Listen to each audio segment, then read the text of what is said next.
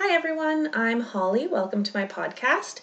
Today we're going to be talking about the pedagogical principles of teaching ELL learners. I've picked my top 3 and I'm excited to share them with you, so here we go. The first one I picked is knowing your learners. So getting to know where they're from, what their background is, maybe a little bit about their families, their culture, which will really help you to design the programming for them that's going to be relevant and meaningful for that learner. One thing to keep in mind as well is if you have an ELL learner who's coming to you from extreme poverty, or maybe a really dysfunctional country where there's lots going on, or war, whatever it may be, just to bear in mind to use a trauma-informed practice. So being mindful of trying to make the space as calm and welcoming and safe for them, and just kind of knowing when to push them and when to take a step back and say, hey, do you need a little break? The reason I think it's really important to get to know your kids is I think all kids and learners in general want to know that they are noticed, heard, and valued by their teacher. And if you are making the effort to get to know them and they're seeing that you're smiling and you're asking questions and you're interested in them, I think that will really help them to feel like they want to make an effort for you as well. And I think that would really enhance their school experience. I mean, relationships are so important in school as it is, but I think especially for ELL learners, they want to know that they're being valued as well. And I think that the more you get to know them and understand kind of where they're coming from, it gives you more of an opportunity to make sure that you are being authentic and effective for that student. So thinking about how does that look in real life, in the real world classroom? I think a lot of it could just be something simple like if you are getting a student from another country, do a little bit of research. What kinds of things do they do in that country? Are there special things about it that you can then talk to the child about just to kind of get the ball rolling and show that, hey, I'm interested in you, I'm glad you're here, I've made an effort, and I think that would really stand out for them.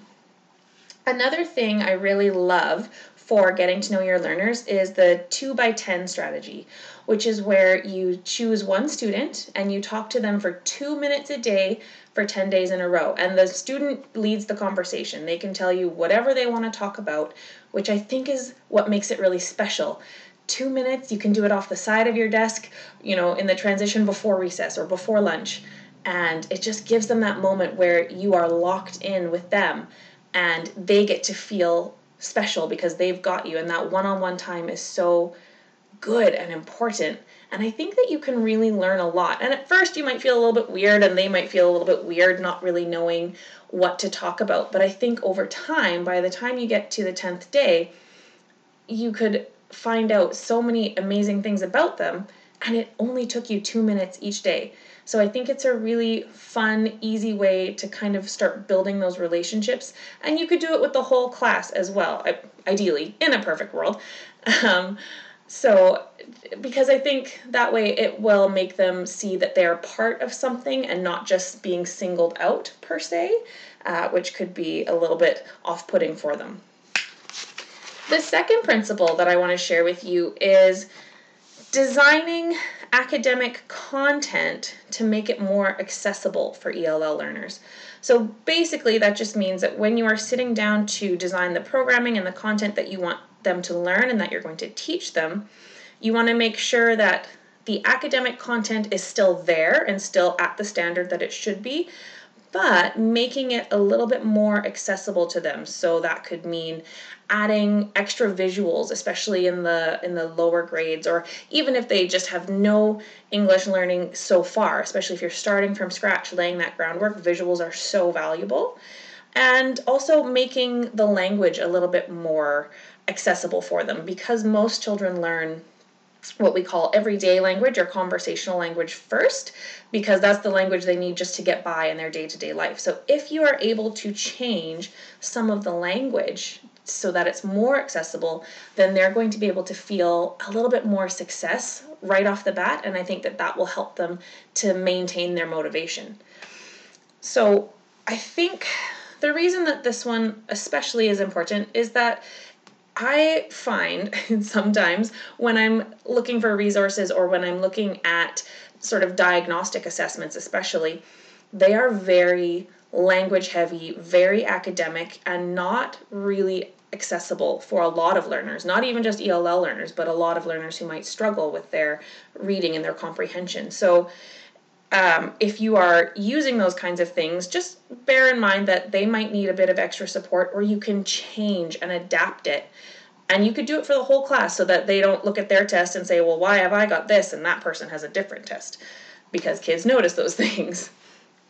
And I think the more we can do to ease the transition from, okay, now I've got all this comprehension in my head and I'm translating as I'm going, and now I'm kind of thinking about the content. They're working so hard just to understand that if we can take some of that stress away so that it's easier for them, then they will find more success.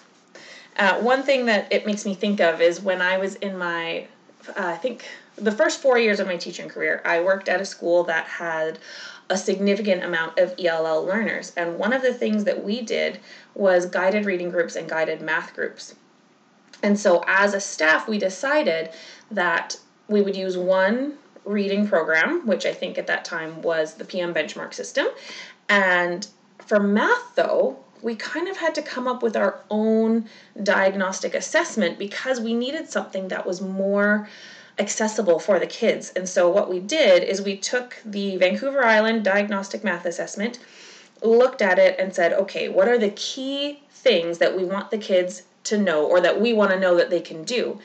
And what we did is we went through, we cut out a ton of questions, and then we reformatted the test just in a Word program so that every kid who was doing, let's say, the grade 1 level test, they all did the same one. Very visual, very simple directions, and so it was really easy for them to access what the expectation was and do the job that they were being asked to do.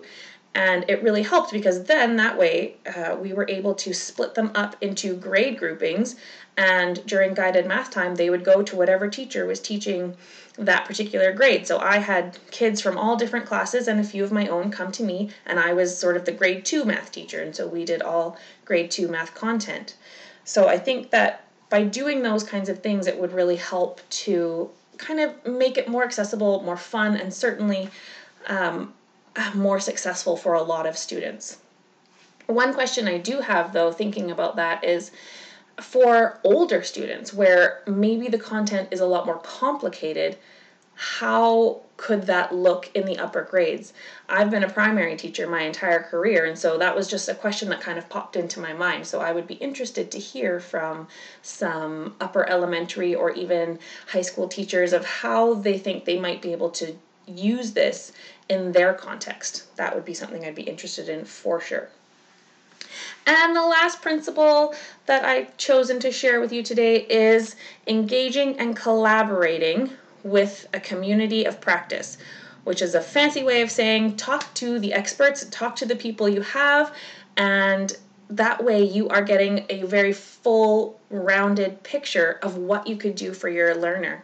So teachers collaborate with other teachers or other professionals, and that way you're making sure that you're getting the best support. So you're looking at programming, you're looking at the instruction delivery, and you're looking at how are we advocating for this child and for their needs.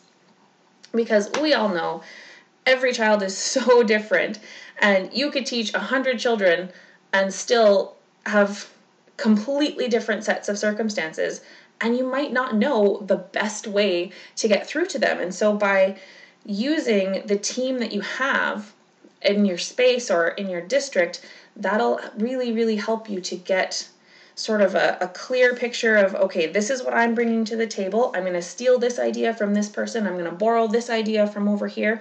And now I've got a really well-rounded instructional plan for this kiddo. And I think, I don't know about you, but I definitely feel like my mind is like a leaky faucet sometimes, and I have a hard time remembering everything that I've learned over the course of goodness knows how long. And so by having those extra bodies and those extra brains all working on a common issue, it really helps you to get the different perspectives and think of things in ways that you might not have considered or would have even thought of yourself. So what would this look like in real life? I think most schools have a school-based team, so inviting your school-based team to get together and chat about how to best support the child. One thing we have in our district is we have a district literacy person, we have a district math person, and so inviting those people in, getting their perspectives.